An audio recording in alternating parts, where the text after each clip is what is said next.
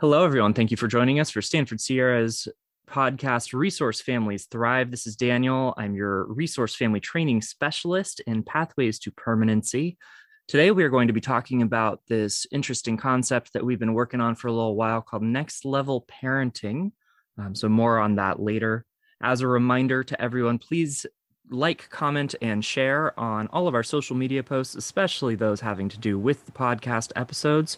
Our goal is to get information out there to teach people about what we have going on in the system, in our program, for our kids, for our families.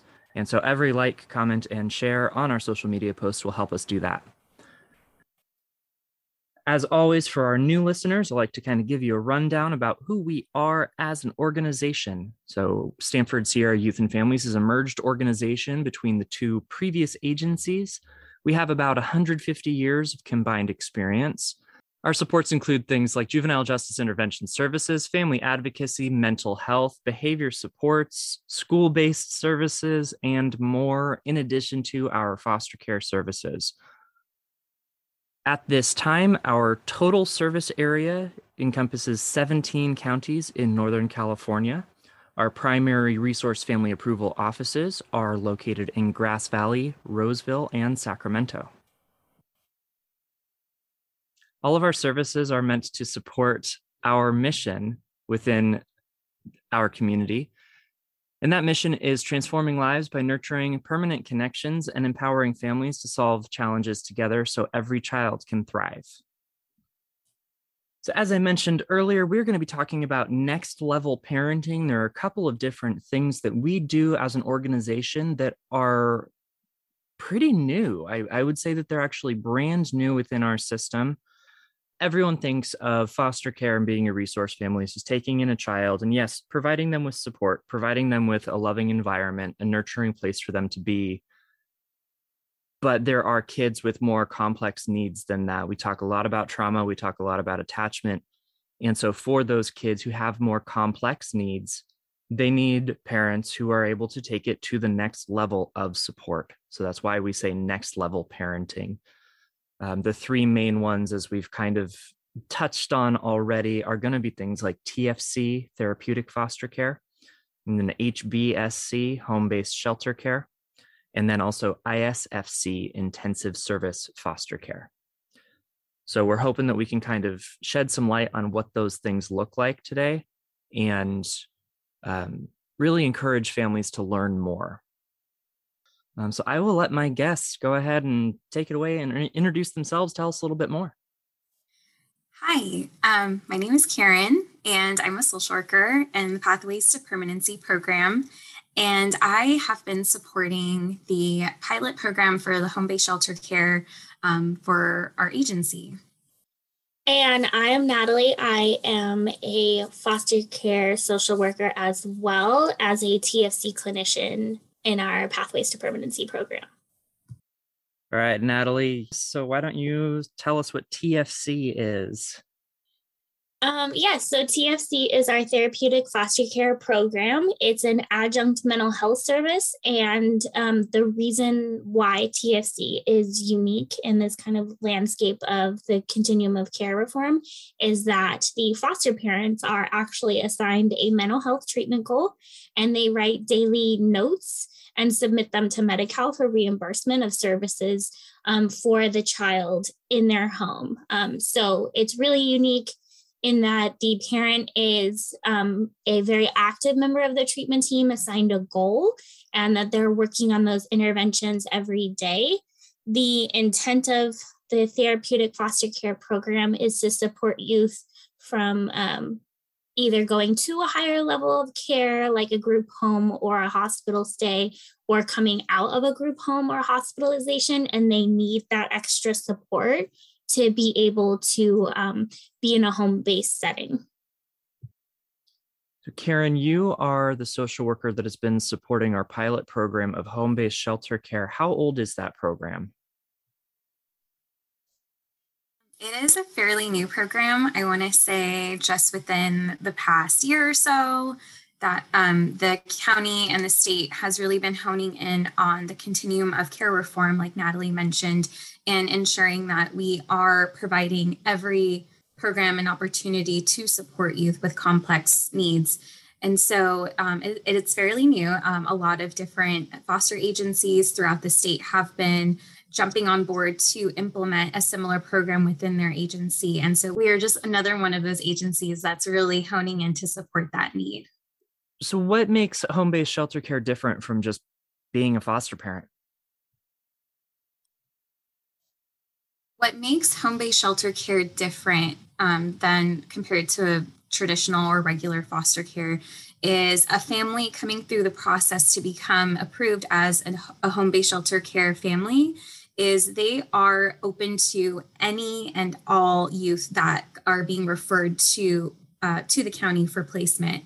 So a family that is supporting this need is ultimately ensuring that any child that has been removed or is in need of placement has a place to rest their head, has a place to put their belongings, has a nurturing home environment compared to being placed at a facility or other shelter, which, as we all know, or many of us know, I should say, that facilities and institutions are not a typical place for youth, foster youth especially, to be. So it's providing a loving home for a child that may be experiencing foster care for the first time, or this is their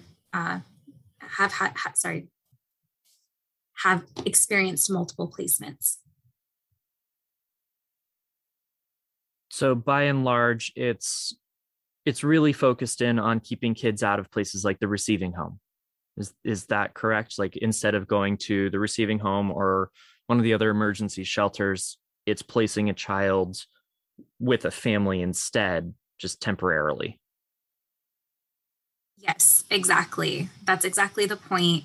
And what we ask for a family is that they're providing, again, they're opening their doors, they're providing this comforting environment that feels more like a family, feels more like a home compared to places like the receiving home. So how long is a child actually in a home-based shelter care placement then? That's a really good question. So it can vary. We can expect a child to be in a home-based shelter care placement for anywhere from one night, really a couple of hours to, 1 night, 2 nights. And the most we're looking at is up to 30 days, really. And there is a process to seeing how long we anticipate a youth to be in a home-based shelter care placement. It's definitely assessing the needs as you go. So because it's so unpredictable based on how long a child may stay, again, looking at that up to 30-day mark, it's really important that we're supporting a family through just the unknown, not knowing how long a child might stay there. So making sure that their dental and medical needs are still going to be met, as our agency requires all foster youth have a medical and dental appointment within the first month of placement. So those are things that we are actually still honing in on, but we're ensuring that that's something that is going to be a priority for any child that comes into a home-based shelter care program. Natalie, I know that the one that you've been working on for a little bit longer, with TFC, how old is that program now?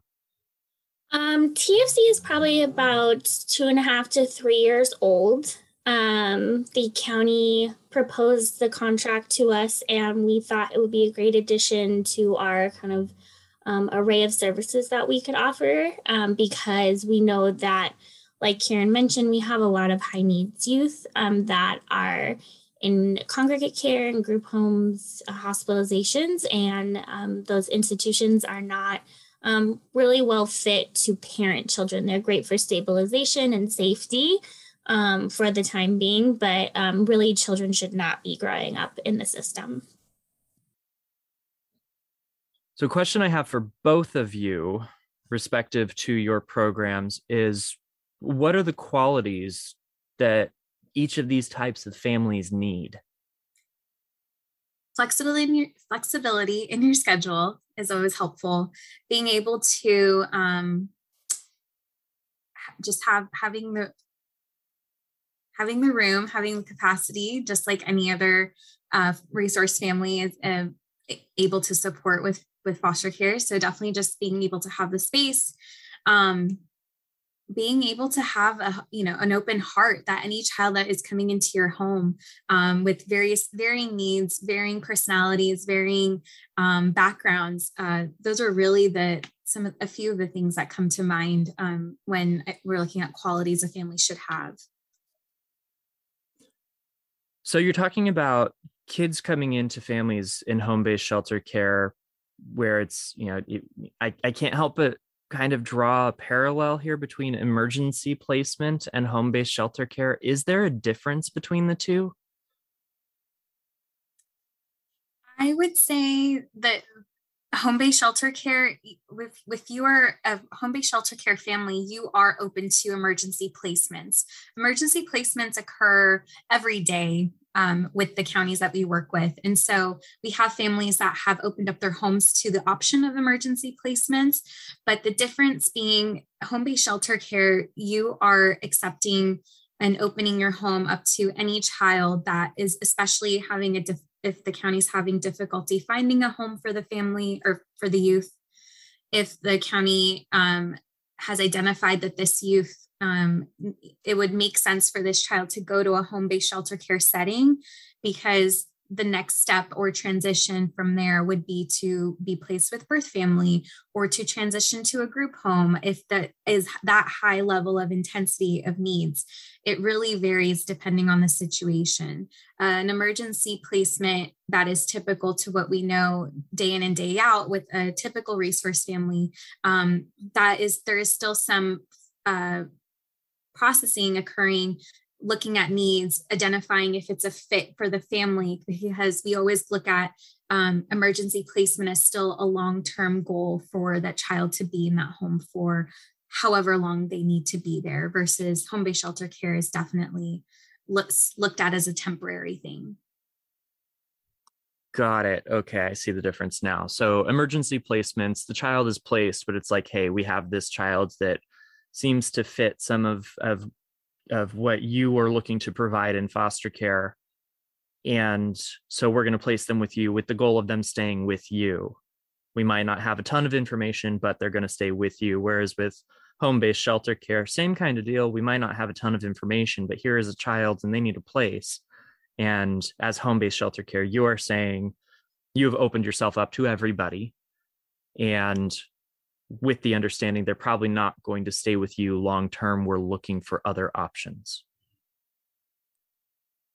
Yes. Got it. And I should add that there is definitely a possibility that if the right child came through home-based shelter care and was placed with the family, there is that possibility that if that child needed a placement, a long-term placement, or possibly even adoption or guardianship, that family is still a potential viable family if you are a home-based shelter care family.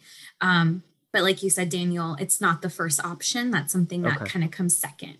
Got it. Okay. So it's not the focus in home-based shelter care. Yeah, the option is there, but the focus is we're looking for where this kid's going to really land. Thank you. Natalie, I know I'd kind of popped this question over earlier. So what are the qualities that you look for in a TFC family? So the qualities that we're looking for a therapeutic foster care family is a base level knowledge of, trauma-informed parenting and trauma-informed care. They really have to come with a clinical lens to their parenting because they are an adjunct mental health provider. And I would say the kind of second big quality that we're looking for is families who kind of know what their own personal stuff is, like their triggers, their things that, irritate them or they find challenging about themselves and their own personal reactions, and have the ability to kind of put that aside. I think in our professional role, we all have those clients that are challenging to us, have some type of emotional reaction within us, and we have to be able to process that outside of session. So it really is our parents being able to know what that is and being able to set that aside, because they are in that, paraprofessional role as an adjunct mental health provider. And I'd echo the same thing with Kieran. The third one is flexibility. So you're going to be providing interventions essentially as soon as the child is waking up. And then at the end of the day, whether, there's a tantrum or not, you have to still write a note, a Medi-Cal billable note. And that can be challenging. It can be draining to our families. So I think a parent that has that flexibility and just kind of knows their schedule and has the ability to, just like us on the, clinical treatment team, still has the ability to write a note at the end of the day, no matter how long it was, is going to be really important. And it's challenging because they have challenging kids. So it almost sounds like the TFC parents have to be therapists coming into this. Like, is it that they have to have a mental health background? No, absolutely not. It's a good question. I would say when I mean clinical lens, is they just have to understand trauma, behavior, and what it looks like for that kid. So a lot of our newer parents are still learning what trauma behaviors look like in children, because they can be very different. It can look like autism. It can look like ADHD. It can look like defiance. And really what it is it's a trauma response. So they just have to be knowledgeable about that. If they have a background as like former group home staff or a retired therapist, that's great. It gives them kind of that leg up on doing notes and understanding all of the acronyms that come with it and being able to express their interventions in a clinical way to me, the TFC clinician, in their daily note. But it's not a requirement, which is nice, because then you have our parents that have just been doing this for 10 plus years, who have that incredible knowledge and just those incredible skills that we can have be part of the program. And they don't have to have any background. I think this is an important moment to highlight for our families. It's really common that people think that they're going to get through this. They're going to get their certificate of approval, child placed in their home, and then they're going to be on their own. And especially when it comes to next level parenting, like therapeutic foster care and home-based shelter care, you're going to have a lot of support. So Natalie, you're a TFC clinician, correct? Mm-hmm. What does that actually mean?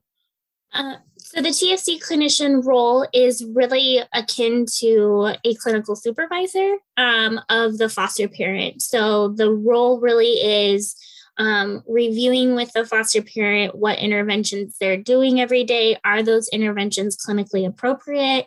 Are they relevant to the goal? So we don't want a goal about inattention and, task management, and then you're doing this other random thing over here that has nothing to do with supporting those skills in our youth. So it really is overseeing the parent, making sure that the notes are up to Medi-Cal standards, and making sure that the wheels stay on the bus and all of the treatment team members are fulfilling their role and their obligation, and as well as just kind of processing what happened that week. It gives you a great glance into the daily life of the foster parents and what they're doing and what the challenges are. And it gives them that time to reflect on what's working and what the progress has been. So I know for a lot of our parents, they look back on the notes of like, well, I don't have a lot to write, or mornings haven't been as challenging. And I can see that because I have this essentially journal every day that I've done. And sometimes when we're in it, it's hard to see the progress because there's definitely still needs there. And our kids are still experiencing a lot of mental health symptoms. So I think that's the benefit of it. It gives us that time to reflect and really track those behaviors every single day and see the progress our kids make. Because once they are in that home with a parent who can respond to their needs and form those, secure attachments, we see a lot of decrease in their mental health symptoms and kind of those trauma behaviors. And then Karen, on the home-based shelter care side, I know it's a very new program, but what kind of supports will you be offering to the resource families that are approving for that side of the program? What specialized things might they be receiving or needing? So, as the home-based shelter care social worker, if you are approved as a home-based shelter care family, like the pilot family that I've been supporting through this process, I am providing sort of that one-on-one hand holding, especially in the beginning, when a placement takes place for our home-based shelter care family. I'm ensuring either I'm going out the same day or the next day to meet the youth, be able to complete the intake placement paperwork that is necessary anytime we have a placement occur within our agency. And just ensuring like what are the things that the family needs right now. I'm doing an assessment. I'm listening to the family and hearing their feedback and their assessment about the child. We're brainstorming together. And so really it's almost like this, because it's unexpected of not knowing all the details about this child that's coming through home-based shelter care. It's really this collaboration between our home-based shelter care family and myself to ensure that we're understanding all of the needs. And if there are needs that we need to advocate for, I'm supporting the family and communicating with the county, which is a lot of what the role as a general FFA foster family agency social worker is you're a liaison to the counties that we work with for foster youth. And so a lot of hand holding for sure in the beginning. Our agency requires we meet with our youth weekly, especially upon initial placement. It may look differently with home-based shelter care. Maybe that I'm going out daily to check in with the family and the youth to see how they're adjusting in the home. Another option, depending on the level of care of the child, if they are a higher needs or higher intensity youth, we do have our ISFC, again, Intensive Services Foster Care Support Counselor, who is also sort of a backup and next in line to support any additional behavioral needs that may come up based on the level of care of the child upon placement. I don't recall if we have had a chance to really talk about ISFC or intensive service foster care in previous episodes. So to kind of give an elevator speech on that for everyone, intensive service foster care, as Karen's kind of touched on, is for those youth who do have particular behavioral needs. So TFC is focused on the mental health treatment, on stabilizing mental health, which, yes, will have a great impact on a child's behaviors. But ISFC is really keyed in on the behaviors, development of new coping skills with the support of a family support counselor that works with the youth and the family to develop and then successfully implement those skills in the home. Another thing I want to mention here is that any of our programs that we're talking about with this are meant to have an endpoint. Natalie, how long has the typical TFC child been receiving those supports? So the TFC authorization from the county is for 6 months. So they can receive services through TFC for up to 6 months. At the 6-month mark, we typically have closed. Sometimes we close a little early if the youth has already met their goal and we're kind of having trouble coming up with notes to write that day or content for the notes. So we kind of know like, okay, kiddos meeting their goal. There's not a lot to focus on. If for some reason there needs to be an extension of that, we can advocate for another short-term authorization, but typically we would like to see it close within 6 months. And with TFC, they're going to, even when they close, they're going to continue to live with that same family. Right. So in the proposal from the county, the idea was that these kids would then move to a permanent placement, much like HBSE, where we stabilized, we found a home. I see it working really, really well with kinship care. So if someone comes in to support their kin and they're new to foster care, these kids can be in these TFC homes, stabilized, and then transition to kin care. because, we have experienced foster parents that can help stabilize their mental health. But in actuality, we don't want to move children just to have an opening in a TFC home. So most of our kids who have received TFC services end up staying in the home and continue to be placed there until, there is a permanency plan discussed, or if they do need a higher level of care in TFC and ISFC and RAP weren't enough, then they would go to a higher level of care. But typically that's how it looks in action, is the kids stay. We're talking about a lot of intense needs and what can sound really scary for some families out there.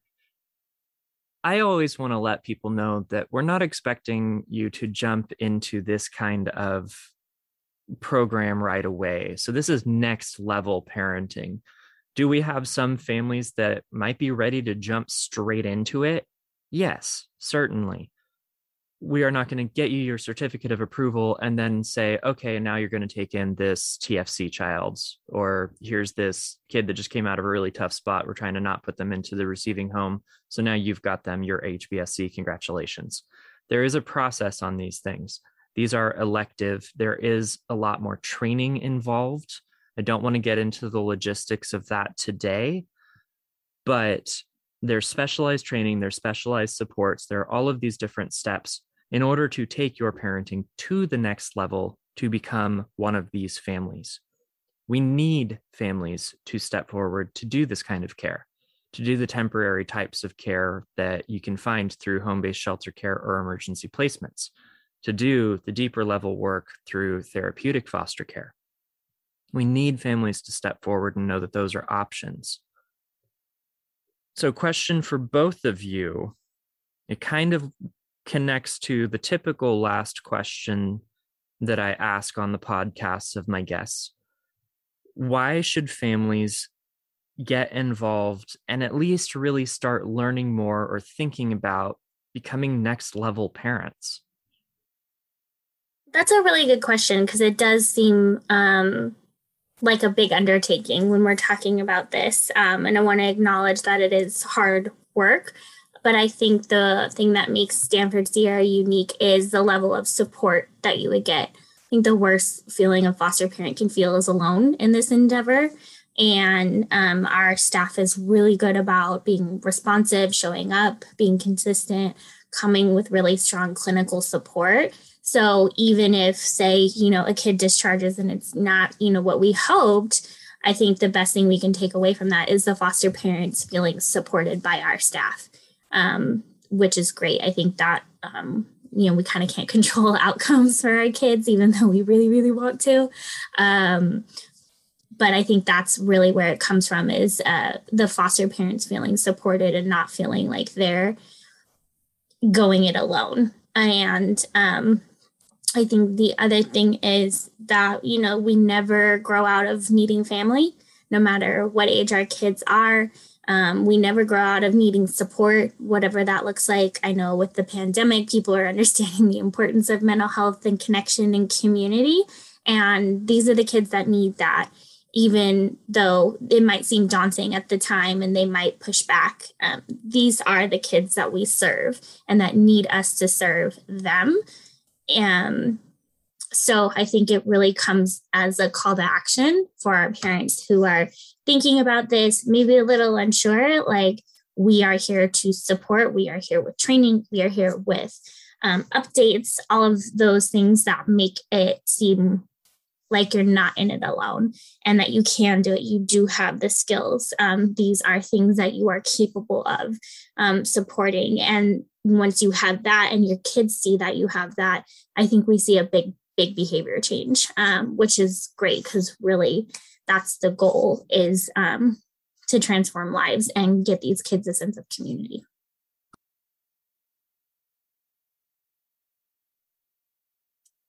And I think that parenting, in my opinion, has always had this very underlying tone of healing and processing. And I think if you're a parent, you know that you want to provide the most nurturing, healing, comforting environment for your child or any child that comes into your home. And I think that what makes next level parenting just that extra level up, literally, is that you are acquiring very specific skills and tools to really hone in and fulfill and support this need that our community has, which is we have so many foster youth in care that are just needing a loving home and unconditional positive regard and support. And I think that if you are a parent that feels really strongly about being a parent and providing a safe and loving home to all children, I think that this is a very this could be a really good fit for you. And I think that learning some of those additional skills and going back to what Natalie said, having the staff to support you through a lot of these acquiring of skills and even unique situations, it's definitely interesting because you can have a set of skills, but you still can't predict what is going to happen or what the type of child that's going to come into your home.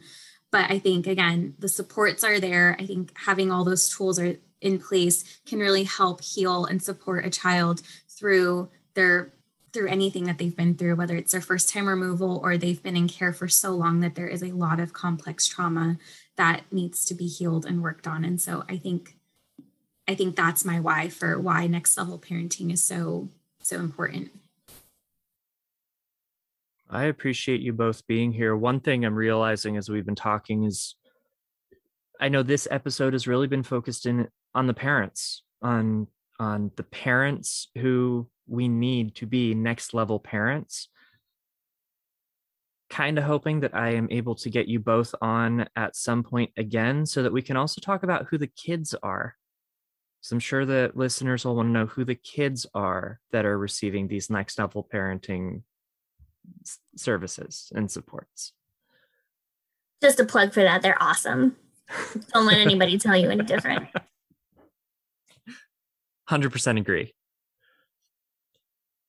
Thank you both again for being here today. I always appreciate having guests on, especially our social workers. I know that you have so much going on all the time with all of the amazing work that you're doing.